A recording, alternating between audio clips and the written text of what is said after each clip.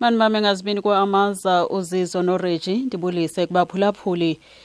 Ishishini lenyama yenkukhu eMzantsi Afrika libe nelahleko esondele kwi-billion rand isusela ukuqhambuka komkhuhlane weentaka kweli lizwe ngoJuni wonyaka ophelileyo.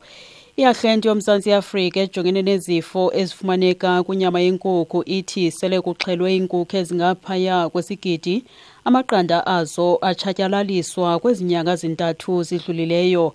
Esi sifo siqhambuke kumaphondo amathathu kwayiMpumalanga neNtshona Koloni ibe ngawona achatshazelwe ngamandla. Ugqirha Ziyanda Majokweni wale Arhente uthi kuchaphazeleke intengo nentengiso yeenkukhu kumazwe ngaphandle. Nangona kunjalo uthi basebenzisana norhulumente ukubuyisela intembeko kwimveliso yenyama yenkukhu ngokusebenzisa imiqathango yokulawula nokuthintela esi sifo.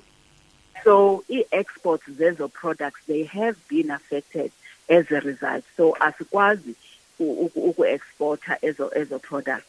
Kodwa ke kwamanye amazwe you will find that bayazithatha i-exports ze-low risk products, like for instance your cooked meat products. Bayazithatha because i-risk yento basithumele isifo with it i-low.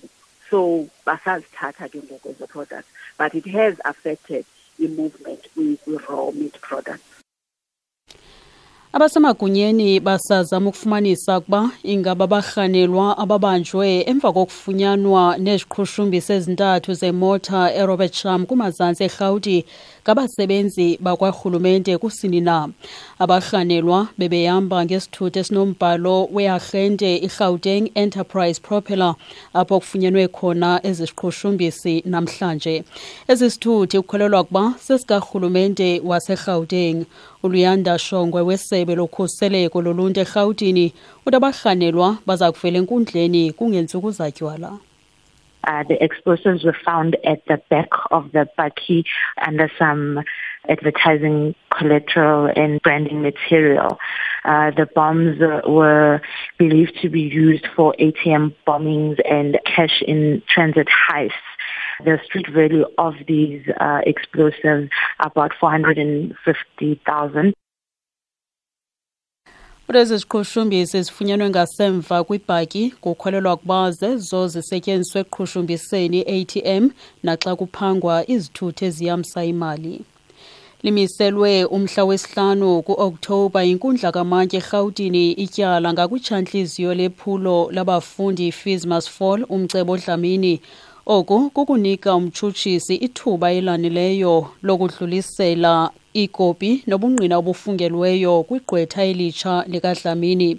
Ziquka imifanekiso yevidiyo nobungqina babantu abafake izimangalo namangqina. uDlamini ujongene namatyala okunyevulela umyalelo wenkundla, udushe esidlangalaleni, ukubetha, ubusela nokonakalisa impahla amayela nemingcelelo yoqhankqalazo lwango-2016 lwe-Fees Must Fall kwidyunivesithi yaseWits. Kwinyanga ephelileyo ityala ngakuDlamini layilamiswa emva kokugula kwegqwetha lakhe. uDlamini uthethe wenjenje. I think that it has become a trend that we come here, it gets postponed.